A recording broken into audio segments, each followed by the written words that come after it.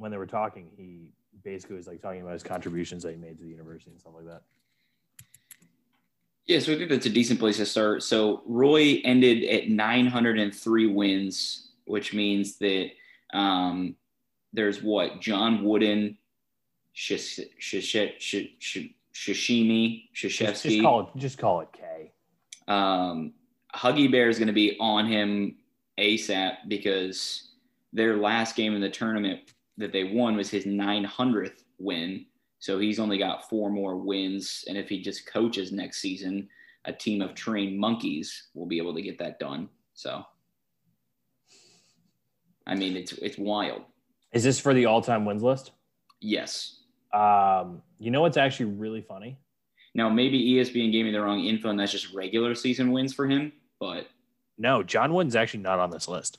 That's absolute insanity. John Wooden is number 30, and he's won 664 total games. 30. See, and that just goes to show you, like, I don't know, were the seasons that much different back then, or were there that few teams back then? I think the seasons were just that much different because I think, you know, as college basketball has expounded and its popularity has expounded, we've gotten more conference games, we've gotten more non-conference games, we've gotten more tournaments out of this. It's like all that fun stuff. So I think that's what it really is. That's insanity. So it's like Coach K is first by close to 100 wins. Boeheim, Roy, Bob Knight's at 899. When was this updated? Hold on. Because I don't see Huggy Bear on. Oh, Huggy Bear won. Oh, I don't think this is. Wait. Yeah, wait. Is that just a regular season list you're checking out? Are you on Wikipedia? I'm trying to figure that out because it says. No, this is just a weird list because it's like Bob Knight's at 899. So obviously Huggy Bear won 900. Yes. But you got like Roy's at 903 on this list, but I think Roy won one more game, so it might be at 904. Boeheim is wherever, and K is wherever. Then you got Dean Smith at 899, Calhoun at 877, Rupp at 876, Eddie Sutton at 806, Calipari's at 784. That's a name that so many people forget about how important he is to just the sport of college basketball is Rupp. Yeah. I mean, and myself included, I forgot about him, like just brain farted until you mentioned it. But I mean, they named one of the most famous college basketball arenas after him. I mean, it's insane in Kentucky. So, I mean, they take their basketball more seriously than I take my football and my gambling. What's a cooler name, Rupp Arena or the Yum Center? Both Kentucky. I actually have to think about this now. Hold on. I'm going to go Yum Center. Okay. And I was thinking Rupp only because it actually has a college basketball name to it and it just wasn't bought. But Yum Center is an electric name. Like, hey, I'll meet you at the Yum. Were you playing this week? The Yum. Yeah, we're gonna get our shit smacked into the Yum. That's fine. Just messing with you. I want to bring this up too because going into, you know, we've got the final weekend here of college basketball. I have to admit, when it came to what was that Tuesday night when the last Tuesday night, Sunday, Tuesday, whatever day, honestly, like whatever day the college basketball week tells me it is, that's what it is. Yes, and I have 2 theories about this. One, I was basketballed out, man. By Tuesday night, I was like, holy shit. Like we had been mainlining college basketball for 4 days straight. Which is like surprising because like I feel like if it was like Thursday, Friday, Saturday, Sunday, like everyone would be fine. But because it graduated into Monday and then which Monday I think was a pleasant surprise for everybody. And once it graduated into Tuesday, then I think people shared that intimate was that people were basketballed out. Tuesday felt like you not accidentally, but somebody booked the bachelor party one day too long. Like we love each other. We love hanging out. It's a great time, but just one day too many. I can't get drunk this many days in a row. Okay. Now, this is a different, and I don't know why I didn't feel that the first weekend. Maybe it's because I was like, you know, it's kind of like I have a short ass attention span to where I could, the first weekend of it, you can look at so many more games. But like now you just have to focus on one. And if it's a boat race, like whenever Gonzaga plays, then yeah, and we can get into the lines for the Final Four soon. But the Michigan game was a little bit against this, but the Elite Eight just wasn't as eventful as I was hoping for. Now, again, I'm not complaining because we missed a year, so I can't bitch. But that being said, I'm going to bitch. I think you're right, but I think the pinnacle of the Elite Eight was supposed to be Arkansas Baylor, and that turned out to be a nothing burger, really, because Baylor is just that much better. Yes, but I think overall you're generally right because that's what people were expecting. I think people didn't know what they were expecting out of Houston and Syracuse. I think people wanted Syracuse to kind of stick around as long as they could. Obviously, that didn't work out. The USC Gonzaga game was over in the first 5 minutes. The accuracy. USC scored like 15 points at halftime and never recovered. I don't think I think there's only one team that can recover, and that might be Baylor here. So it might be Gonzaga, honestly. Against that might themselves. Be the only team that could recover. But that's what you're dealing with, and the Michigan USC game I think was the exact game that everyone was expecting it to be, which was basically a street fight that basically took a year and a half to get to, because both teams' pace just isn't there. And I think that's the one thing that as we get into the matchups this weekend, I think that's one thing that I think a lot of people need to be aware of is that UCLA doesn't want to play fast. UCLA under no circumstance wants to play fast. Like I think they're like 330 in pace or like 330th in pace. And that's terrible. Well, that's just absolutely terrible. And like Gonzaga's in the top 10. So it's one of those things where it's like, if Gonzaga can be okay with the fact that they aren't going to play as fast as they want to, they're going to win. But at the same time, we're going to get into our picks in a minute, so I'm not going to spoil anything. But at the same time, it's one of those things they're going to have to overcome that, and that's going to be an issue for them as we watch and as we kind of marinate in this game. That's going to be winner goes to the national championship game. Yeah, no, you couldn't be more right, because what I noticed is that UCLA did an incredible job of taking Michigan out of what they wanted to do. Michigan was okay with a track meet because they're one of the top 4 teams in the country, and Michigan has the big guy to be built for a track meet, and that's the one thing that I think really throws teams off is that they expect Michigan to be slow because they play a lot of big guys, and the big guys want to run. They got lured into the trap of slow, methodical, and what I was so confused about is they went into half down like 8, even more. So what they did the first 10 minutes coming out of the second half was exactly what they needed to do. It's not that they were going crazy quick. They were going just a little bit quicker, but for whatever reason, the paint was working. They were feeding the paint, and then they just stopped. I think the thing that really kind of sets itself out is that I think, there were aspects about the Michigan game that ultimately you watch and you go, UCLA got really lucky because Michigan missed their last 8 shots. And I would say 3 of them were wide open 3-pointers. Okay. That if you're Michigan, you're kicking yourself for taking, and it's a wide open 3-pointer. And obviously, but if you have that much room in front of you, just drive to the rim. What do you have to lose? You get charged for a charge. If you get called for a charge, you get called for a charge. Thank you. Get over it. Like, that's okay. But they couldn't go faster for settling for threes. They couldn't go. It took them a while to kind of figure it out early, and then late they never figured it out. And it's one of those things where it's like, I give all the credit in the world to UCLA for having a game plan, having their identity, establishing it. Yeah. But the thing that I worry about them going forward is that I think in like their last 3 games, like opponents are like under 50% from the free throw or like under 70% from the free throw line for the game. Opponents are missing shots that are wide open. Like they are getting incredibly lucky as they go along here because teams are just missing shots.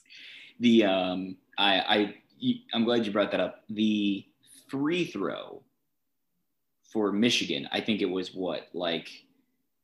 it was disgusting. It was under 500.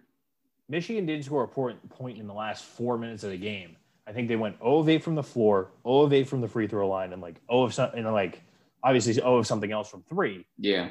That incorporates into that 8. But at the same time, it's like you missed a grand total of 16 shots in the last 4 minutes of the game. Yep. And one of those wins you the game. Yeah, and this sounds dumb and like revisionist history, but would livers have changed that? No. Because here's the thing is that, most people, well, one, you didn't get to see him in the tournament. So unless you're watching Michigan before his injury, before even Selection Sunday, this is just a name of somebody that you hear. And to me, he was one of the most impactful people. And it seemed that Wagner was doing a decent job of filling in the shoes. And boy, did he just not do anything that game. The thing about Livers is that he's not really known to be like an offensive like standard for them. He's kind of just like a complementary piece for them. What his real impact is being able to guard guards on the defensive end. So if it came into Michigan playing Gonzaga in the next round and Livers was available, that matchup between Livers and Suggs was going to be incredibly fun to watch because Livers is really good guarding man-to-man against a really good point guard where he doesn't really need to score. Yes, he averages double digits a game. And yes, he does this and that, but it's one of those things where it's like his shot making and his playmaking is second to what he can do on the defensive side of the floor. I've always really kind of looked at his game and kind of seen a little bit of a mini Marcus Smart in the sense that like a huge compliment. He's going to be really disruptive on the defensive end of the floor, and what you get on the offensive floor is a bonus. And I say it's in air quotes now because Marcus Smart is like part of the big three in Boston. And I don't get why who taught him how to shoot threes. They demand his offense more than anybody else, but I really just don't understand that. Yeah, we can talk about the Celtics later. That's a different story. I do think though that Juwan Howard has solidified himself. AP Coach of the Year, Juwan Howard. Okay. Breaking news. Is that like legit or is that Rothstein your prediction? tweeted it like 5 months ago. Oh shit! Okay. Yeah. See, that's what does John Rothstein do from like May to August? Does he just like watch high school basketball? I feel like AAU, it's self-explanatory. I feel like it's self-explanatory in his tweets. He sleeps in May. We sleep in May, so he sleeps. I guess I do have to say, I know that the bubble must have been a grind. Well, it still is for the guys that are there, but at least 25 to 30 days straight in the bubble had to have been a blast. Had to be a blast, right? Especially for people that love it. Mm-hmm. Like, Rothstein is like a pig in shit there. He's like, he couldn't love it. So, is Michigan a basketball school now? In the words of two people who I'm very close with who both went to Michigan, their exact quotes are, Juwan Howard has done more at Michigan in 1 year than Jim Harbaugh has done at 6. Yeah. So, yes. I mean, they're damn good at basketball. That's the crazy thing about this, right, is that Michigan right now is top 5 in the recruiting class for this upcoming year. Mm-hmm. I'm pretty sure they're probably going to lose. They're probably going to lose somebody on that team, whether it's Livers. I think Livers is probably going to leave. I think Hunter Dickinson might leave. Wagner might leave. Like they're going to lose some pieces this offseason, but it's one of those things where like with the pieces that they're bringing in, it just might just be a retool. It's not really a rebuild. Okay. Just based on how Howard has them set up for the future. Well, yeah, I think you're right. I think it's going to be almost like that. There's no rebuilds anymore. It's a reloading, retooling, reloading, and whatever you want to call it. That's exactly how I feel about Gonzaga for next year, because Gonzaga brings in a class that's just ridiculous. And it's ridiculous in the sense that Gonzaga does a really good job of recruiting outside the box. And what I mean outside the box, it's outside the United States. They have all these Australians, they have all these New Zealand kids, they have all these European kids, because it's like, you bring them to Gonzaga, and then they can figure out what they want to do from there because they already have the international exposure. So it's like they're really good at recruiting internationally. So for them, it's like they play an international style of basketball, which is making them so successful because it's not the cut and dry what you see now in current college basketball. I just want to take a quick break to, one, say happy opening day, but two, did you already see that within the first, we're not even 2 hours in to opening day, and the Reds are already getting their shit pumped? Did you see Miggy? Oh, yeah. That was so funny.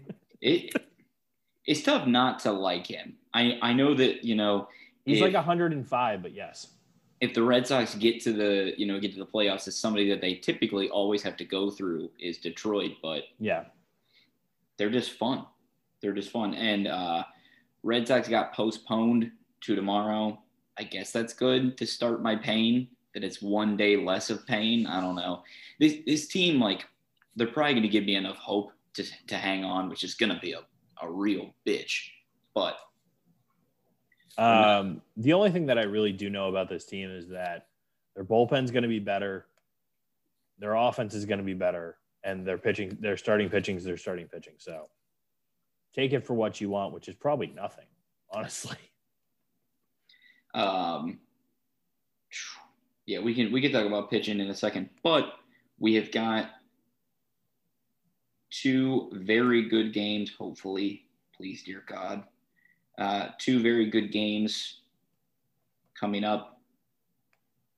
Gonzaga and UCLA, Baylor and Houston. I believe that Gonzaga did open up, and they still are at a 14-point favorite. 14-point favorite. Yeah.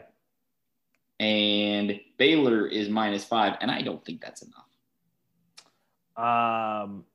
So I'm taking 2 very different steps on this one, truthfully. Okay. I think that the Houston-Baylor game is going to be Baylor -5 and over 134. Yes. Okay. I think that Houston falls into a trap a lot of the times of playing to the other pace's team and not really establishing their own. And I don't think that Houston has played with a team that can be as up-tempo as Baylor is. Because Baylor can push you. And even though they can push you, they play really strong defensively. And I think that this might be the best offensive team that Baylor is going to play in this tournament. And I have very serious concerns with how they're going to keep up. Because Baylor's just as good on the inside as Houston is. Baylor's just as good at shooting the 3 as Houston is. And Baylor honestly might be better at guarding the 3 than Houston is. So it's one of those things where I have serious concerns about what Houston can do on the offensive side of the football. So I'm going to take Baylor -5, and I think that there are going to be 79-78 game. So over 134. Okay.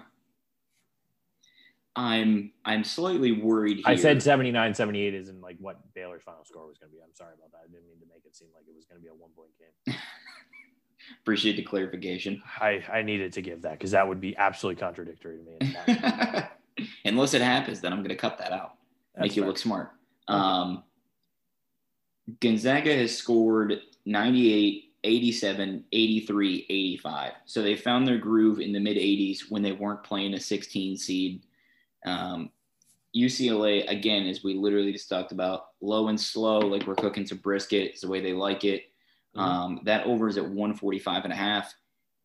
The only reason I'm leaning under is simply because one of 2 things happen. Either Gonzaga blows them out or UCLA somehow pulls them into this spider web and they're going low. I like the under on this. I hate betting unders. Truly do. I lost every over bet but 2 last weekend. It was disastrous because I think only 3 hit and I didn't bet the other one. The unders in this tournament have been very strong. Yes, especially as we kind of get to the meat and potatoes of it. I've got the under on this one. I hate it, but I do. I'm following you. I really like the under in this game, and it's strictly because that I think Gonzaga can score, and I'm not sure UCLA can sometimes. So, do I think that Gonzaga can put up 100 points against UCLA? I don't, but I think that they can put up in the 80s. I think you're right. So that means that UCLA has to put up 60 against Gonzaga, and I don't think they can. Yeah, I want to take you back here. I'm gonna look it up really quick. But I'm also taking UCLA in the points. So. Okay, so you're taking UCLA plus 14. Yeah, I am. I feel like they're too strong defensively. Okay. and two, their pace is too slow for it to get out of hand. But I feel like, if it's gonna go over by any shot, it's gonna be on like free throws in the final minute, I think. I will say though, what's crazy to me is that you mentioned just now that Juwan won, Coach of the Year. Mick Cronin's been cooking himself up something nice. Yeah, too bad he didn't do that all year. You are right. They definitely did hit a skid. They've definitely found their guy long term because he doesn't have the talent, but yet he's able to coach up to it. It's as simple as that. And so one thing I want to take you back to that we've seen is the butterfly effect. So I want to go back to the first 4 game. It was Mick Cronin versus Tom Izzo. They were playing for an 11 seed to get to play BYU in the first round. And UCLA, by the way, stomped BYU by 11 points. So I'm looking at the bracket now. If Michigan State would have won that game, whatever happens, how far do they go? Because UCLA's path was beating BYU by 11, beating Abilene Christian by 20, and then beating Bama by 10. And to me, I would see Michigan State also getting into the Sweet 16, but then losing to Alabama. So I could have seen them beating BYU because it just seems that they got a good seed because of their conference. And they were overfavored. Abilene Christian way in over their head. And then Bama just ran a track meet. So do you think they would have tripped up before then? Do you think we could have seen Abilene Christian in the Sweet 16? What are you thinking? I don't think we could have seen Abilene Christian in the Sweet 16. I thought that Abilene Christian's shot-making ability was poor, and I thought that Texas lost that game and not necessarily that Abilene Christian won that game. Okay. So I didn't think that Abilene Christian was going to win. I personally thought that Alabama was going to beat UCLA. I didn't think that UCLA was going to get past them. To me, it was a little bit surprising just because Alabama is known for having this identity and this tempo and everything about them. And it's one of those things where they're still building there. Like this isn't like a coach who's been there for 5 years and this is like the peak of what they're going to get. Like they're still building there, but at the same time, I kind of expected a little bit more out of Alabama. So I guess that's a good thing considering that this is Nate Oates' second year. But I think the sour taste that's in your mouth if you're an Alabama fan with how you went down against Clemson against UCLA, I feel like is a little bit of cause for concern, but that's just me because I'm me. No, you're exactly right. And like when I'm looking at this, you see some revisionist history, like of course Ohio State, of course Texas wish they had seen the board differently. I mean, hell, even Clemson probably wishes that they saw the board differently when losing to Rutgers in the first round. But there are some teams that deserve all the credit. I think Arkansas is one of them in the fact that, it wasn't really upsets because they were a 3 seed and they got where they wanted to, but they were continuously doubted. So I think that was a pretty big one. I'm trying to go through here and like who is like overperformed. Obviously we have UCLA overperforming. I don't think Houston was that much of a long shot. I actually had Houston beating West Virginia in the Sweet 16. And it was simply because, we talked about it, that West Virginia couldn't close. And we saw that. I mean, if you watch that Syracuse game, they scored 2 points in the first 5 minutes of the game. That's so much time and so little points. And so they climbed back. They only lost by 3. But again, you still can't be able to shut the door on Buddy Boeheim, who Buddy Boeheim's kind of one of those people that I will anticipate in a few years we see just kind of getting lost in the G League. But Buddy Boeheim to me is on the same trajectory as Jimmer Fredette. Oh no. I was hoping you'd say that. Thank God. With he played a little bit in the NBA, then chilled out in the G League and now is in China. I could kind of see the same thing going on there. I mean, Jimmer Fredette is like the star of the Shanghai Sharks. So it's true, but did anyone know that the Shanghai Sharks actually existed until about 2 seconds ago? It's a great question. It's a great question. Call in our hotline right now. Figure it out. Vote on your phones. Let's see. Yeah, I think we covered most of it. But so your prediction, you have UCLA. You have UCLA plus 14. You've also got the under. And then you have Baylor or Houston. No, yes. Sorry. Yep. You have Baylor minus 5. And you have the over or the under of 134. I have the over of 134. Oh, it's weird when you and I agree on everything. Don't like that. So then that means that you've got a 1 versus 1. I don't think that it's that crazy to have this be chalk whatsoever. So now if that does happen, because we'll have Zags, Baylor, who do you like and why? I don't even know what a line would be. I think a line would also be like 4. I think the line would be probably 5 in favor of Gonzaga. Okay. I think it'd probably just stick around there. This is a tough question for me because it's one of those things where it's like I'm trying to figure out what I should do with everything. And I feel like, I feel like Gonzaga is the better team. I feel like Baylor is going to be the fun game that we're going to get if we're going to get Gonzaga Baylor. It's going to be the fun game that we want. But at the same time, it's going to be one of those things that when we look at this and say, what should we expect from this game? I kind of lean more towards the team with more senior experience, with more just overall confidence in. And I have more confidence in Gonzaga than I do in Baylor. And it's weird for me to answer it that way just because Baylor's looked really good. Baylor's looked really strong. But at the same time, it's one of those things where they haven't really been measurable to Gonzaga, and I don't know why. And it's bugging me that I'm kind of going back and forth so much in this because it's one of those things where it's like I want to know if Gonzaga is for real, but I also know that it's this Cinderella story that's not Cinderella because Baylor's not in the Power 5. Yep. Baylor doesn't have its tested resume because of who they play in their own conference. And to me, it's a weird dynamic. And I think that if there's going to be a team that does it, it's going to be this Gonzaga team. And I think they're going to do it. I don't think that there's anything wrong with that because to the extent of being battle tested at this point in time, I'm throwing conferences out the window. Like if we're at the championship game and it's Baylor versus Gonzaga, I'm not going to pick Baylor just because they fought off all year Texas, West Virginia, Oklahoma, whatever non-conferences they scheduled. Like I'm not going to just give them a win because of that. You can argue they're more battle tested, but after last weekend, Gonzaga has won 29 out of their last 30 games by 10 points or more.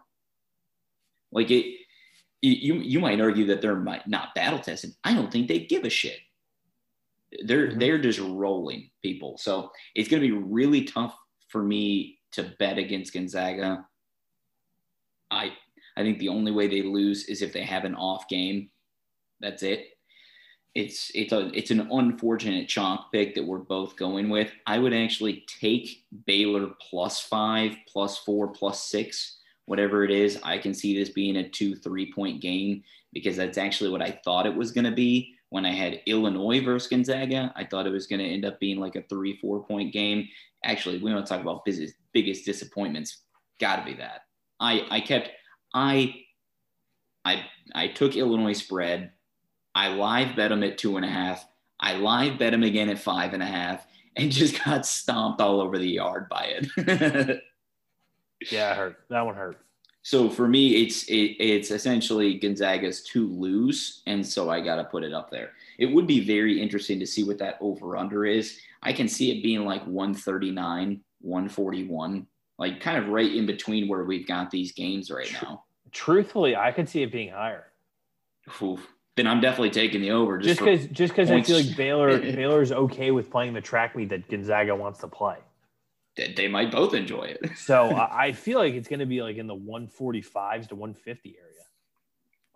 Wasn't it the Phoenix Suns where it was like their second 7 seconds or less offense? Yes.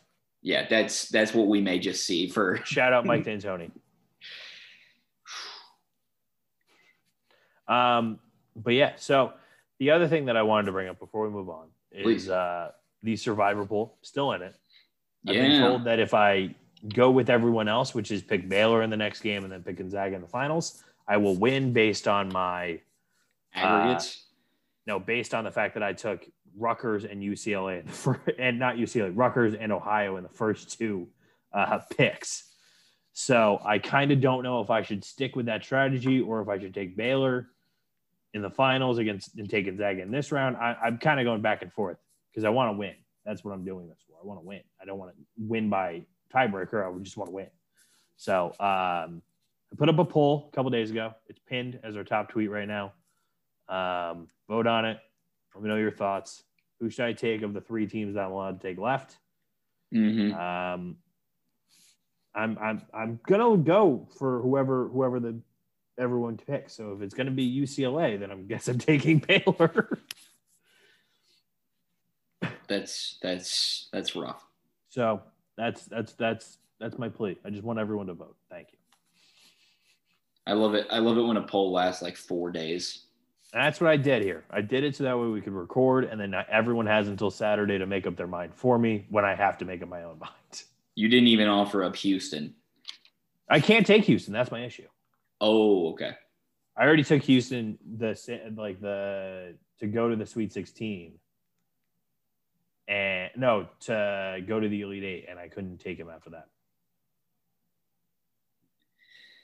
There you go. Okay. Yeah, you heard the man. Go vote. Do your shit. Who do you think? Do you think I kind of want to go to NFL right now? Do you think Michael Strahan's stuff is a joke or not? No. If he did it today, I would say it's an April Fool's joke, but because he did it like 3 days ago, I'm going to say no. But that was my thing. That's what Anthony Davis did. And then he went. He did it the day before, though. Okay. Like Strahan's has been for 2 days now. He looks good. If it's real, he looks good. I saw a picture of it. I don't know if it was photoshopped or not, but he always used to say it was his icon, it was his image. You could fit a bow in between those things. Yep. But maybe he just got tired of it. Maybe he just wants to eat corn on the cob. I don't know. These are all good options for him, though. I feel like with the gap that wide, I feel like you could tell the difference. You could eat corn on the cob anyway. You think it's that? Yeah. Yeah, well, when I think so. I have no idea, man. I haven't measured his incisors. I haven't either, but it's one of those things where it's like you got to just, go with what your eyes tell you. Yeah. Well, we also had not like I guess you can call it like a blockbuster trade of sorts. If you consider picks to be blockbuster, that the 49ers moved up to number 3. Well, these are the big pieces. There are, of course, other pieces. And the Eagles traded so that they also traded back. So now the Dolphins have number 6 instead of number 3. The 49ers have the 3rd pick. And the Eagles traded down to the 12th pick. Those are like my 3 biggest, because they're all the highest picks out of all of those. And by the looks of it, Kyle Shanahan, not a fan of what his options are to replace Jimmy G. I don't know where I stand yet on this because I've gone back and forth on this so much. I could see. Here's what I'm going to say right now is that in my heart of hearts, I truly believe that the 49ers are not going to trade Jimmy Garoppolo. In my heart of hearts, and I texted you this when the trade got announced, and I'm absolutely delusional for it, and I'm okay with that, living in my own little private Idaho here. But I truly think the 49ers might actually consider drafting Sewell. And I think they should consider drafting Sewell because Sewell is a monster on the offensive line. Monster. So to me, it's one of those things where I kind of look at that and say, Jimmy G is one pass away from being a Super Bowl MVP, getting a massive contract extension, and not having this conversation. Yes. If he hits Emmanuel Sanders on that deep bomb, we're not having this conversation at all in the slightest. It's accurate. He's gotten injured. The 49ers themselves just have injury issues. And they have a good run game. And to me, the only way that you booster that run game is by taking the best offensive lineman in the draft, which is Penei Sewell. And I sent you it before, but it's just, to me, it's, Sewell, I think, is going into this draft as a tackle.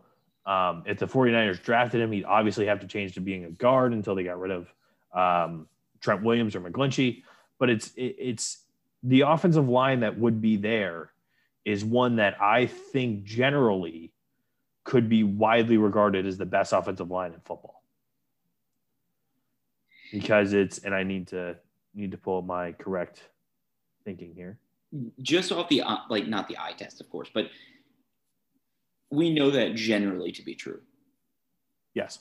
And for me, I think it depends upon they got to be having a ton of closed door meetings right now to decide what do we want. And I still think that Jimmy G is above serviceable when he's healthy. When he's healthy, and you could honestly tell him, you could say, hey, you know what? I don't know how old he is. He's probably 29, 30. Yeah, that's about right. He's about 30. Yeah. You could say hey man, we're going to give you one more contract, and that contract is going to be 4 seasons or whatever it is. But 2 things why we're going to draft a rookie quarterback. 1, we really like this specific one. 2, you may have injury concerns. We don't want to lose those games. And 3, you're not going to live forever. Yeah. And if you're an NFL quarterback, you have to accept that. Yeah, but he won't. But the thing for me is that I kind of look at this and say, just helping me prove my point that this offensive line would be ridiculous. Trent Williams, Pro Bowler. Alex Mack, Pro Bowler. Mike McGlinchey, Pro Bowler. Penei Sewell. That's 4 of your 5 offensive linemen. Yeah. That's a ridiculous line. To me, you're not wrong. And it's one of those things where I feel like the 49ers have proven that even with Jimmy G out, they can have a backup quarterback be there and not miss a beat by that much. They might be a step behind. They might be, lagging in certain areas, but they still won games with backup quarterbacks. And this sounds dumb, but when you're in the toughest division in football, you have to be able to do that. Let's say Russell takes a hit, whoever the hell they've got has got to, for all of those 4 teams, you've got to be able to have somebody that's serviceable. And I'm not saying that you just park a guy on his ass for 5 seasons or anything like that, but you got to have somebody that could come in and win. You can't have, you can't have Nathan Peterman as your backup here. I agree with that. And I think that you're saying that actually helps my argument a little bit more because you have the toughest conference of football where you have J.J. Watt playing every day. You have Chandler Jones playing every day. You have Aaron Donald. You have all of these guys who play outstanding on the defensive line, and you need a really strong offensive line in this division. And rather than give it to the Bengals or give it to somebody late in the draft who might be in your division, why not just stack your offensive line and just have these ridiculous – let's call them what they are, man-eaters. Yes. And just push your way through the offensive line with the run game. Push your way through the offensive line and protect your quarterback. That just makes the most sense to me in the sense that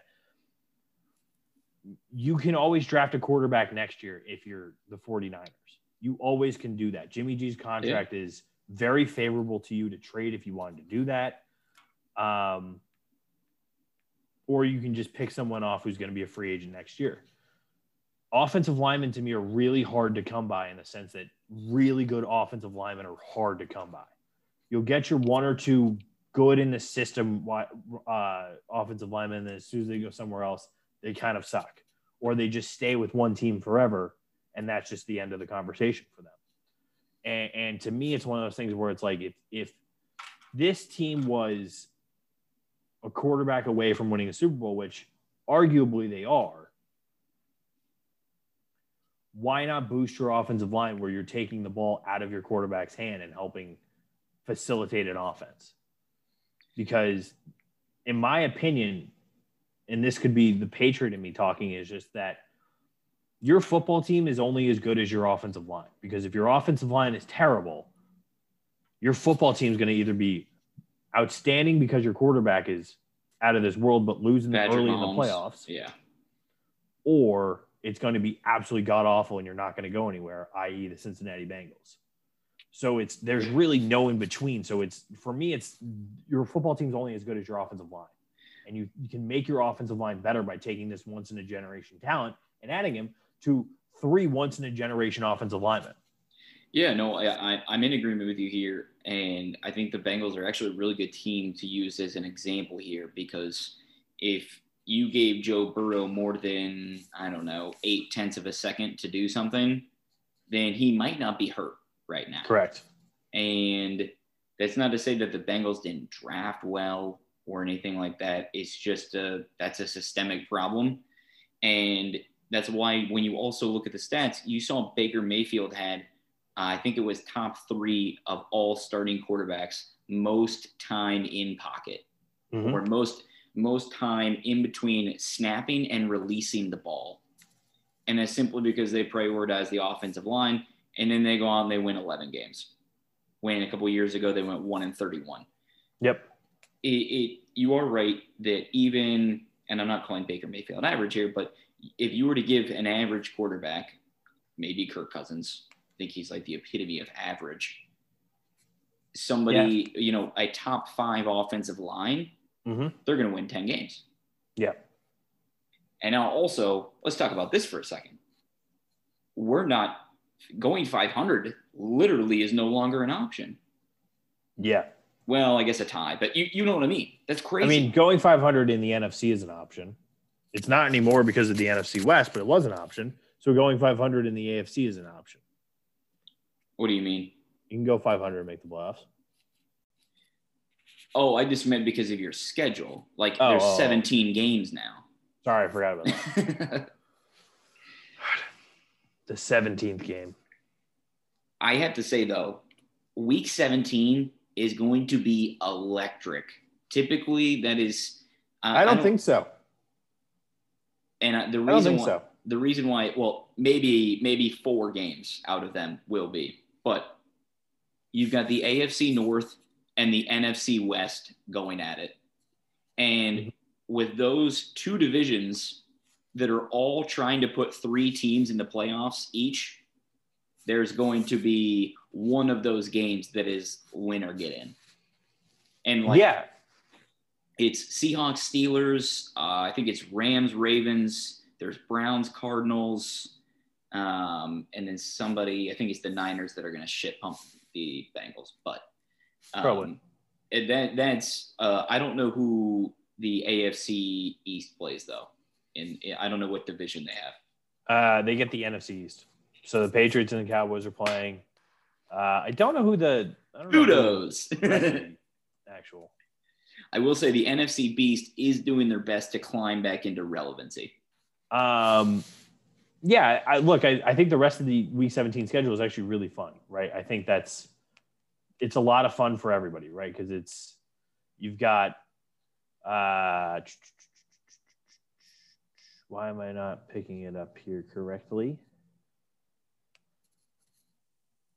You're going to have Packers, Chiefs. You're going to have Seahawks, Steelers, Rams, Ravens, as you mentioned, Cardinals, Browns, Saints, Titans, Bucks, Colts. Damn, look at this.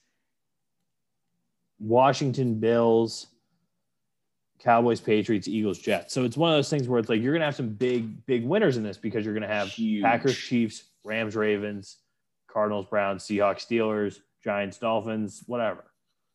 Giants, Dolphins. Are you that confident in the Giants this year? No, but I just like making jokes. I've seen way too many Mac Jones photoshops in a Giants uniform Way too many. It happens. But it's one of those things for me where it's like I'm looking at this and saying, yes, this is a great idea. But let's say we get to week 17. The Packers and the Chiefs both have the 1 seeds. Mahomes and Rodgers aren't going to play. Let's say the Buccaneers understand that they're not going to get the 1 seed, but they're not going to fall out of the 2 seed. We're not going to see Brady or any other big person for the Buccaneers. You know what I mean? Like, we can make these excuses all the way down. The only way is if one of them's got home field advantage on the line. Right. That's the only way we're going to see these guys. So it's one of those things where it's like, yeah, we love these games now, but at the end of the day, we're just going to be looking at this and saying the only teams that are actually trying are the ones that are out of the playoffs or the ones that are still trying to make the playoffs. Everyone else doesn't care. Yes. So that's my only thing that I'm like, do I really love this or no? You should keep hope. You should hold on to hope. But also that means for a survivor pool that late in the game, you might just have pick of the litter. Or, for example, if the Buccaneers don't start anybody, it's going to be very easy to fade the Buccaneers that game because they don't give a shit. True, but we're also talking about a Colts team that has the human version of Ron Weasley at quarterback. Hey, again, this is a perfect example. You're going to give him one of the better offensive lines in the league. The Bengals did not give that to him, and he still got them to the playoffs with Marvin freaking Lewis. I try to give Andy Dalton the benefit of the doubt here. He's on the Bears. Who am I thinking of? I was talking about Carson Wentz. You're talking about Andy Dalton. Yeah, you're right. I wasn't saying that Carson Wentz is the human version of Ron Weasley because of his hair. I was just saying that he's the human version of Ron Weasley just based on how he looks. I just got my gingers mixed up. That's fine. Is Carson Wentz a ginger? No, I was just saying his mannerisms were Ron Weasley-esque. Man, the off-season rust is here, man. Off-season rust is here. That's where I am, right? Is just it's one of those things where it's like I'm not putting too much stock into this yet because I don't want to get my hopes up. And I did this during COVID. I did this during all of this. I'm trying not to get my hopes up, people. Oh, so I take that back about Andy Dalton because the Bears don't have an offensive line for him. But maybe how would you have described the Eagles' offensive line under Carson Wentz? Average? Slightly above. What's the best way to say this without sounding insulting? Ambulance riders. So there you go. I think the Colts know that their starting quarterback now has an injury problem, but they believe that their front five can stave off as much of that as possible or stay healthy. Yeah, that's exactly what I meant. Yeah. And maybe he can do it. I mean, I don't know. Mm-hmm. He may have the most pressure. I think him and Big Ben have some of the most pressure coming into them this season. Actually, Jimmy G might be there. Never mind. Those three, maybe Tua is in that boat of like quarterbacks with the most like hot seat coming into week one. So I wouldn't be surprised if Big Ben is just like, this is my farewell tour, deal with it. I would be. Based on the contract that he got, I would be a little shocked. Gotta give sometime, man. I don't know how he lasted this year, to be honest. Now, the Patriots have been spending out of their asshole in a good way, because if you're going to spend, this is the offseason to do it before we see another cap increase coming in next season. What do you think of the pieces that they built? Great. Who's throwing the football? Who is throwing the football? It's a fantastic question. And I've never been more convinced that it's going to be Cam Newton. And that bugs me. Why does that bug you? Very, very, very strictly, I'm just going to take this and just say there are 34 quarterbacks over the last 10 years that would be classified as starting quarterbacks. I'm putting it in air quotes because we're classifying them as starting quarterbacks based on like games played and games started and all that. It's like the barometer that you have to reach. These 34 guys have reached it. Okay. Sure. Cam Newton is 30th in QBR. All right. You tell me how good that is. Better than 31st? No, it's a shitty answer, and I get it. Thank you. So it's one of those things where it's like, yes, everyone can say that Cam was good pre-COVID and all this stuff. The game before Cam got COVID, he went 100 yards in the air, 1 touchdown, and 1 interception. That's not good. I'm more worried about what he does with his feet now, in the sense that he had some costly fumbles for the Patriots last season. Yeah, he did. I think it was like 3 or 4 in the red zone, fourth quarter winding down. So the interceptions, I guess you can deal with. That's kind of inevitable. But when you have a running quarterback, like, you don't see Lamar popping the ball out that much. You don't see Patrick Mahomes popping the ball out that much. So kind of like, I don't know, one of the patriarchs of this quarterback style, you got to be able to hold on to the damn ball. I don't know. I think it's very clear that they're going in that they are going in one direction, but signing in a different direction. And it's clear to me that they are going in a run first direction, which is fine, because I think Jonnu Smith and Hunter Henry are decent blockers. But at the same time, you brought in Hunter Henry, who is much more better known for being a pass catching tight end. You have Jules, you have Harry, you have all of the guys that you had from last year. And then you also have Nelson Aguilar and Kendrick Bourne. And I think that they reached at the wide receiver position, because I don't think that Nelson Aguilar is the number 1 wide receiver. I don't think that Kendrick Bourne's the number 1 wide receiver. I don't think you have anybody there who can be remotely close to being a number 1 wide receiver. So it's one of those things where it's like, you're going to have to figure out ways to throw balls to different guys, because the defense is just going to say, we can just throw our best guy on any of them. And it's not going to matter, because their second best guy is better than whoever he's not on. So that's the other thing. So I think that it's going to be an interesting year.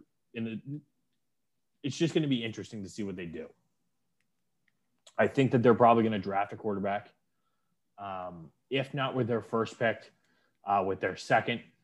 I would anticipate that really of their first pick, if they had someone there, I think they would probably take a Mac Jones. Or they would take a Trey Lance, because Lance can just sit on the bench for a year and then start next year when Cam's not there and just suck it up with Cam for 1 year. Or they're going to go to like a Kellen Mond and do the same thing. I think if Mac Jones is there, they're going to take him. And I think he's going to compete for the starting job right away. And I think he might win the starting job right away. I think that if they go with Kellen Mond, if they go with Trey Lance, if they go with Kyle Trask, if they go with any other quarterback, I think it's going to be Cam's our starting quarterback this year. And next year, we'll figure it out. Which, to me, terrible sign, but that's just me. I think Kellen Mond is falling into a trap.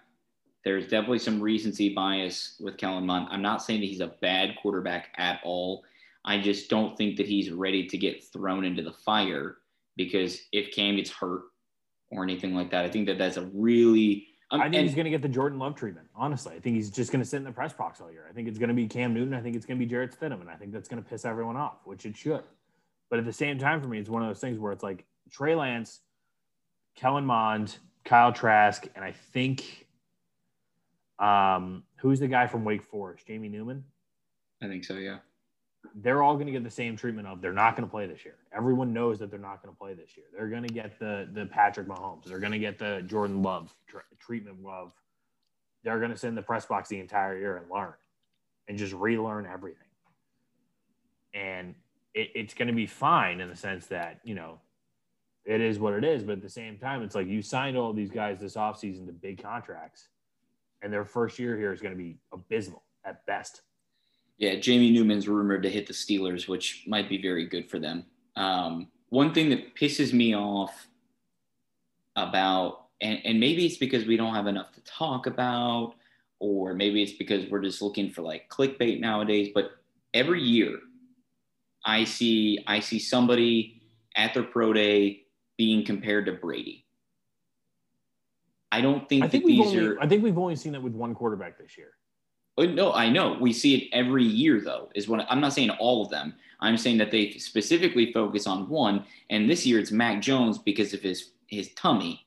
So somebody put up a photo of Mac Jones shirtless and put it next to. See, that's a different conversation. But to me, I think that they're pretty equal in the sense that they aren't really mobile guys. They aren't known for their athleticism. They're known for more slinging the football. Then we need to have realistic conversations about this. We need to have realistic comparisons. And maybe it's the clickbait thing that we want to compare him to the greatest of all time. I think it's just the abilities and the tangibles about them that are similar. I don't think it's, Mac Jones is going to be Tom Brady. I think it's just, if you had to compare it to one guy in the NFL who's currently playing quarterback, you're not going to compare him to Aaron Rodgers because Aaron Rodgers can run the ball. You're not going to compare him to Josh Allen because Josh Allen can run the ball. A Danny Dimes you could have a conversation with, but Danny Dimes ran the ball and tripped over the 10-yard line. Blake Bortles. That's far better than Tom Brady. I think Blake Bortles is a more accurate assessment right now of somebody that has never played an NFL snap than comparing him to the greatest of all time. I think that Mac Jones throws the ball better than Blake Bortles, though. I think that's the other. I love Bortles. Bortles has a rocket arm. I'm not saying it's accurate, but he has a rocket arm. I think that Mac Jones throws a better ball than Blake Bortles, so I think that's why he's not in that conversation. We're definitely getting to, and there's no way to judge this at all. Maybe there is, and I'm wrong. Which is why I think that it's fair to do these things, because there's no way to be like, oh, well, he actually was this. No, he's his own person. Like, there's no way that we can, unless Mac Jones turns into Tom Brady, then we can have that conversation. But it's like, no one's going to turn into this. Like, Patrick Mahomes isn't going to be Tom Brady because Patrick Mahomes brings a whole different set of skills to the quarterback position than Brady does. And I think that's what we're talking about here, is that Mac Jones brings a similar set of skills to what Tom Brady brings to football now. And I think that he has a good arm, he has a head, and he can do things on the football field, beating you over the top, and at some points in these games, calling audibles and making decisions that I think Brady can do now. And I don't think that it's of the same comparable level, but I think it's better than what Brady was when he came into the league. And I don't even hate the Baker Mayfield comps, because the one thing that Baker does a little bit better than him is when the pocket collapses, I can trust him to get yards. And I don't know that about Mac Jones. You're not going to get yards from Mac Jones because Mac Jones isn't remotely as fast as Baker. And that's the thing. And I think that's the other thing why he's getting compared to Brady so much, is because they are just as fast as each other. They both look like they're uncoordinated when they run, and they are slower than if they were dragging somebody in concrete. Yeah, and that's why Brady looks even slower, because he tapes up.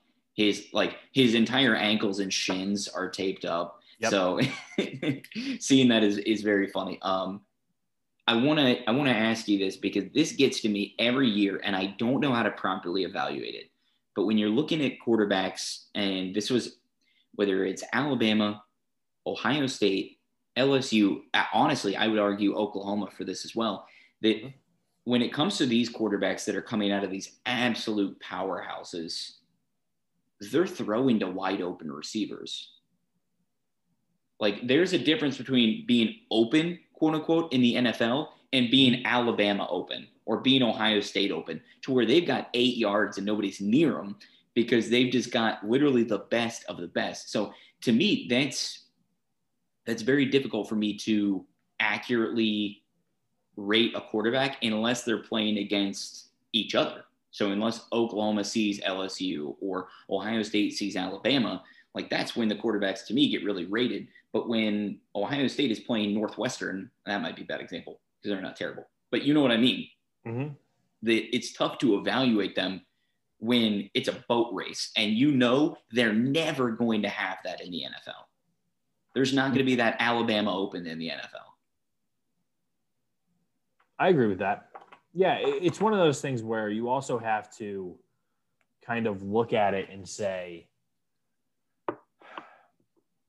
I think the only quarterback that has come in and played really well outside of Burrow is Herbert. And I think Herbert probably had the same questions of, can he find the open guy in time? And I think he had to do a trial by fire and figure it out. And I think he's figured it out really quickly here. So it's one of those things where it's like, yeah, I think those are legitimate concerns. I think that Mac Jones is prepared for it because he had Sarkisian as his offensive coordinator, and Sarkisian was an offensive coordinator in the NFL. Mm-hmm. And I think that, I from what I've been hearing, I think I would like to say the same thing about Justin Fields, but I just don't know if I'm there yet. That Justin Fields has always had the ability to go through his progressions quicker than normal quarterbacks in the stage that he's in. And I think that we did see it at times in Ohio State because he got the ball out really quickly. Yeah. But also at the same time, it's one of those things where it's like the stigma against Ohio State quarterbacks is going against them. And I think people are starting to people are know this, and it's going to hurt a Ohio State quarterback regardless of who it is, until there's a quarterback from Ohio State that's good enough to play in the NFL. And I think that if there was ever a shot that it could be done, it's Justin Fields now. Yeah, and so we talked about this a little earlier in texting, but when the Eagles traded down to 12, is Jalen Waddle the best goal for them? Is that like the top circled in Sharpie? If he's there, we're going to take him. Or is that their ideal spot? Because to me, they should be looking for receivers. That is like. I think so. I think that there's probably an outside chance that Jamar Chase is probably going to get there. I think it's an outside one. I think it's real, but I think it's outside. Well, that would be my top then. Like Jamar Chase is absolutely insane. I think that would be everybody's top, but I think it's one of those things where, based on how, everybody thinks that this is going to go, I think if Jamar Chase is there, you have to take Jamar Chase, but Devonta Smith's not bad. Waddle's not bad. I think I'm trying to. There's no, once you get past Waddle, there's really nobody else. Maybe Kadarius Toney from Florida. You might have a Terrence Marshall at LSU. You might have Elijah Moore. Those wouldn't be bad picks, but I feel like if you're looking for what you need, which I think the Eagles really need a number one wide receiver, you're going with one of those three guys. And I think that based on how this is shaking up, I think that there is a real chance that you could definitely see that, because I don't think, and I'm going off of Todd McShay's most recent thing. Sure. I don't know what the Falcons are going to do at 4. I think that's where the draft really starts for everybody, because I think that it's pretty set in stone that the Jaguars are going to take Lawrence, the Jets are going to take Wilson, and I think the 49ers are ultimately going to take a quarterback, regardless of if I think they're going to be better with an offensive lineman, but whatever. I think the draft really starts at 4, because if Atlanta decides that they're comfortable with Matt Ryan for at least another 2 years, they're not going to draft a quarterback. They should be, to be honest with you. I don't know why they wouldn't, but if they're comfortable with that, they should go for an offensive lineman. They should go for Kyle Pitts. They should go for Jamar Chase. So it's one of those. So it's one of those things where it's like, if they decide to get rid of that pick and trade down, then we could see another quarterback taken there, and then, you'll have. You'll probably have Sewell taking 5 to the Bengals. You have the Dolphins at 6, who my guess is they'd probably take Devonta Smith over Jamar Chase because of the relationship that he already has with Tua. Or maybe Waddle over Devonta Smith just because of the relationship that they have with Tua. So that takes us to 7 already, and I think that the Panthers are going to take a quarterback. I think the Lions are going to take a wide receiver, so that's where I think Jamar Chase or Jalen Waddle will go. And then the Eagles kind of have to pray that someone else is going to come in there and go defense or go in a different position than wide receiver. And I think that's where you're going to get the Broncos, maybe the Cowboys probably are going to go defensive just based on how bad they were defensively this year. and the Giants, I don't know what they're going to do at 11. I really don't. So it's going to be one of those things where I think if the Eagles can find a way to trade back into the top 10, maybe get the 4th pick, maybe get the 8th, maybe get 7, whatever it is. If they can get back into the top 10, I think they're going to do it. I love that analysis, because I think that Kyle Pitts, and we were talking heavy wide receiver, and I know that he's a tight end, but he's just as good as that, though. That's the thing, though, is that he's just as good. Thank you. Yes. He's wide receiver as he is at being a blocking tight end. He's not being overlooked at all. So I'm not going to say that. People are giving him plenty of respect that he deserves. Mm-hmm. But I think that your point about the Falcons are great, because if he were to go with an older quarterback of some sort, and I guess I use older as a relative term here, but somebody that can work in close coverage and that can handle that type of absolute chaos that tight ends typically have to live in, it's going to be awesome for a quarterback that is on their last or about to get their last contract, and that's Matt Ryan. Mm-hmm. So I think you may see a lot of rumors depending upon it. Let's say he goes to the Falcons. Depending upon how well the Falcons do, I could easily see Rookie of the Year like whispers here and there. Week 9, week 10. He's like, holy shit, he already has 11 touchdowns. He's completely forgotten about all his other receivers, whatever. Mm-hmm. So I like Kyle Pitts a lot. I don't really know how to evaluate Trask, but here we are. I like Kyle Pitts too much to worry about the quarterback in Florida. So, opening day for MLB. First off, shout out Pat Light for liking our videos. That is not the first one that we put on Instagram at DH_podcast. Come on the podcast, sponsor the podcast, do whatever you want. Own the podcast. I don't care. These are all options for you. I'm very cheap. And yeah, we still have to come up with some of our ballparks that we want to go see. About favorite foods that we've got. I have done zero research whatsoever. But if we're basing it off, the NCAA tournament has really taken all the energy out of me to do outside work. Yes, exactly. Couldn't agree more. But it's a great thing to drain the energy. Sure. Opening days here, it's tough when your team is kind of like not expected to be great to really get into it, but it's nice to see fans out there, because it looked like I was just watching MLB The Show last season.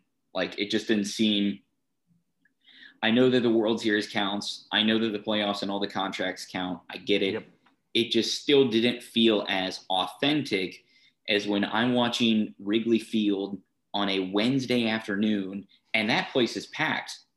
Or you're going out to Oakland and, the A's are playing the Giants and the Bay is actually packed, mm-hmm. and it's in the middle of a week too. That's what I love about baseball, is it truly doesn't matter when they're playing. It's literally, if you build it, they're going to be there. So it is really cool to see fans back in the stands. I love to see it, whatever capacity, even if it's 10, 15%, some is better than nothing. I'm very excited about it. Yeah, I am too. And it's one of those things where I think, as we kind of work our way slowly back to normalcy, it's something that's going to be very welcoming as we hit the summer, is seeing a stadium full of people and not having it be weird. Hopefully. Yeah. I mean, I've got it.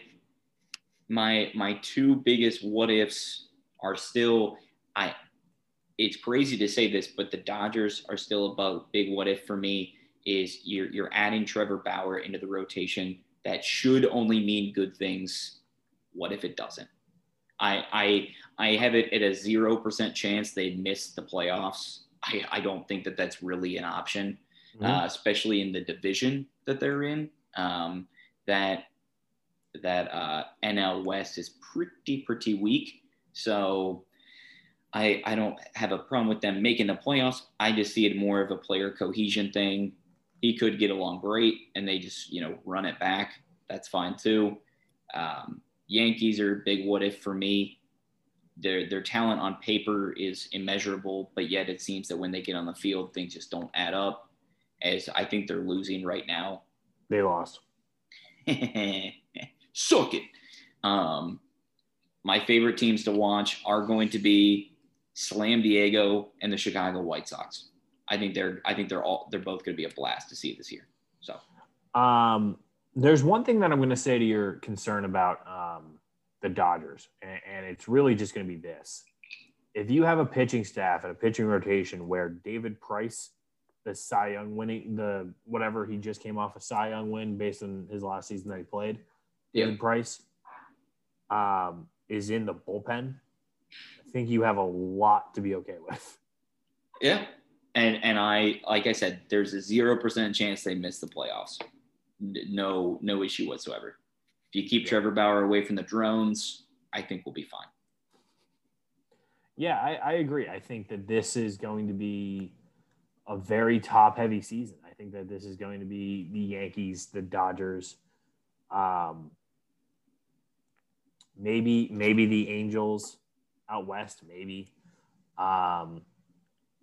But, you know, I think this is going to be an incredibly top-heavy year. And I think that if you're looking for parity in baseball, you're not going to get it. And I think that's going to be okay for this year. I don't know if it's going to be okay for next year, if it continues for 2 years, but I think you're going to be okay with it this year.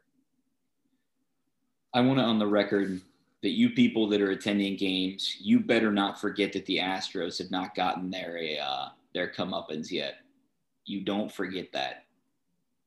You give them the what for. Bang your trash cans. Who did they? Whatever. They start tonight in Oakland. They might get it tonight in Oakland. Oakland probably doesn't have any people there, do they? I have no idea. Actually, it's a great point. I'm trying to find places that they would get booed like almost immediately. How did we not think about this? But April 30th through the 6th of May, they're in Tampa and New York. They're going to get absolutely heckled. Yeah. And I don't know if they ever see the Dodgers this year, but that would easily be one where they just die. So far, they get the Dodgers at home. Boo.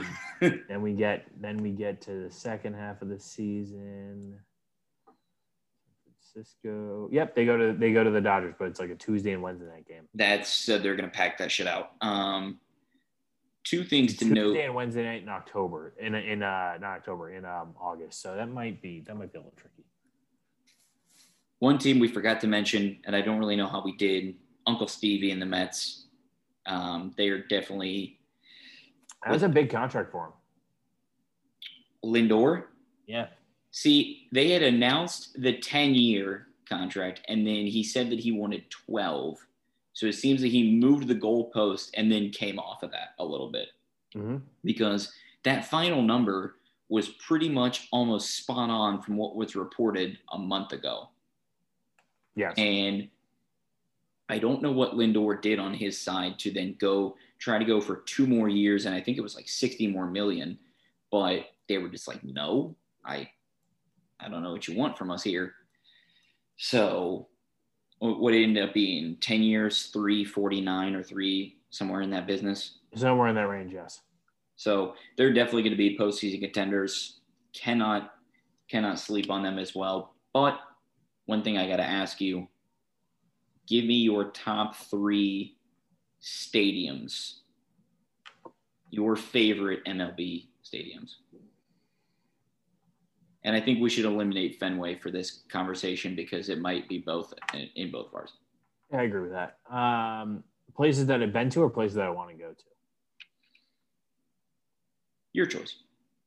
Okay. I think I have to start in Arizona. Okay. Because who wouldn't want to live in Arizona, go to a pool to watch a baseball game, but be in Arizona and not in Miami? Logic, my friends. Second one, I'm going to say San Diego. I think that'd be a fun park for a lot of people. I think that'd be a lot of fun. Third one, I'm going to say the new one in Texas. Okay. It's in a nice spot. It's like in Jerry World. There's like a casino next door. I would be down to visit that. I want to go there. I have one of mine is AT&T Park. I think being able to look over one side and being able to see the Cove, especially if it's at night, that shit's beautiful. If you're looking for a dome experience, Miller Park isn't bad. I like it a lot. I've been there, but I do like, is it still called Minute Maid Park in Houston? Mm-hmm. Yeah, I love that one. Yes, it is. dome, train on the inside, just a weird hodgepodge of shit going on. I just want the train to like go somewhere. You know what I mean? Like I want to be able to like travel on the train. Yeah, the last time I was there, Lance Berkman, what a throwback. Lance Berkman almost domed it with a home run ball. And then my third, now I'm listing off ones that I've been to. I'm going to go at I'm going to have a 3A, 3B here of Camden Yards and the Nationals Park. Camden Yards is just awesome. If you see something go off the building, that means it's at least 400 feet home run. It is an absolute moonshot. So to see that, it's like super cool.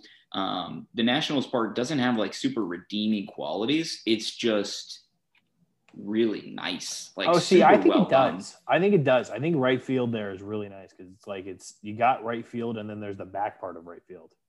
And then so my friends don't come in like physically assault me in my sleep. Busch Stadium is beautiful. Whatever. Deal with it. It is a nice skyline. Better than Pittsburgh's skyline. Better than Cleveland's skyline. So these are all other ones that you can see their skyline out of the outfield, and they position theirs nicely to see the arch and all that shit, whatever. So I'm excited to see how the MLB season unfolds. We are after March Madness concludes, we are diving headfirst into #mock draft season. It's going to be full steam ahead. We are 5 months away from first snap in the NFL. A little bit before then. Do you think how many seasons, my last question, and then I have nothing after this, is how many seasons of only one bye week are we going to see? Because I think we're going to move into 2 bye weeks pretty soon. I think we're going to continue with the 1 bye week, but I think it's going to be I think it's going to be a second bye week in the sense that like there's going to be a restriction on players playing 11 of the 12 games or 12 of the 13 games. Like you can only play a maximum of 12. You don't have to play, like you can't play 13. So teams will like use like their second bye week as like a Patriot way in like September where it's like, you take like a week off. Like, so it's like you end the preseason, you play week 1, you play week 2, you take week 3 off, and then you play the rest of the season. Okay. Like teams that have a late bye week would do that early because then it's like you break up the seasons into 3 parts. Teams that have like a middle of the road bye week will wait until later in the season because then it's like you also break up the season into 3 parts, but you're focusing more on the playoffs than you are on the regular season. So I think that's what that's what I think it'll be, and I think that would be a creative way of getting good product out in the field, but at the same time, not overworking players. Couldn't agree more. My last thing for you. Okay. Is Texas back? No. You don't like the hire? Well, I don't hate the hire. I think having a really, really offensive focused mind is great. I think it's something that's needed. But to me, like, even winning the Big 12 is just, we won the Big 12 a couple times under Herman. So I was talking about football. I was talking about basketball. Sorry. I guess. Was Texas ever there for basketball though? That's where I'm like a little hung up because everyone's like, "Oh, Texas is definitely back now." I'm like, was Texas even there? And they won the Big 12, but again, that's kind of like the thing in football. Like, it's nice to hang your hat on that you won the conference and you get a cool little trophy out of it, but nobody really gives a shit. Like, right. If it's in, I'll go back to football here for this, that it's playoffs or nothing. Right. And within his first 2 years, I could see them making a really, really heavy push for it. I think that people are going to want to come to that school now a little bit more than they did under Tom Herman. I don't know how many recruits that brings in because Tom Herman consistently had a top 8, top maybe even 6 recruiting class in the country. It's just it wasn't doing anything. Just literally not doing anything. So I am excited for that. Basketball, they were never there, so I don't really know. You can't say that they're back if they were never there. So that's what I'm trying. That's the point that I'm trying to make with people is that people are like, oh, now Texas is back because they have, their basketball coach is, good and, whatever. I'm trying to figure out if they were ever really there because, you can make the argument that Rick Barnes did a great job under them, but it's like they went to the Final Four, but then before that, weren't they just trash? Yeah, well, I mean, yes. Is it Chris Beard or Bard? Beard. Baird. Okay, got it. Beard. That's what I'm trying to figure out. Is that is really if they were ever there? No, because even going there once doesn't count. So just being there, just going to that Final Four one time under Rick Barnes, I don't classify that as them being like. I don't think they've ever won a national championship in basketball. I think it was a really long time ago, like way before we were born. They have made it to 4 NCAA tournament Final Fours. They've never won it. There you go. They are the opposite of Michigan. They are not a basketball school. So that's what I'm saying. Okay. Texas is back because they never were there. Fantastic. All right, everybody. We will catch you next week. Take care. Get out and enjoy the weather. Do something with it. Isn't it snowing there? Not in my part of Ohio, but other parts, yes. Okay. Go vote in my poll if you're just chilling in the snow. Vote in the damn poll at DH_podcast. We'll see you next week. Peace.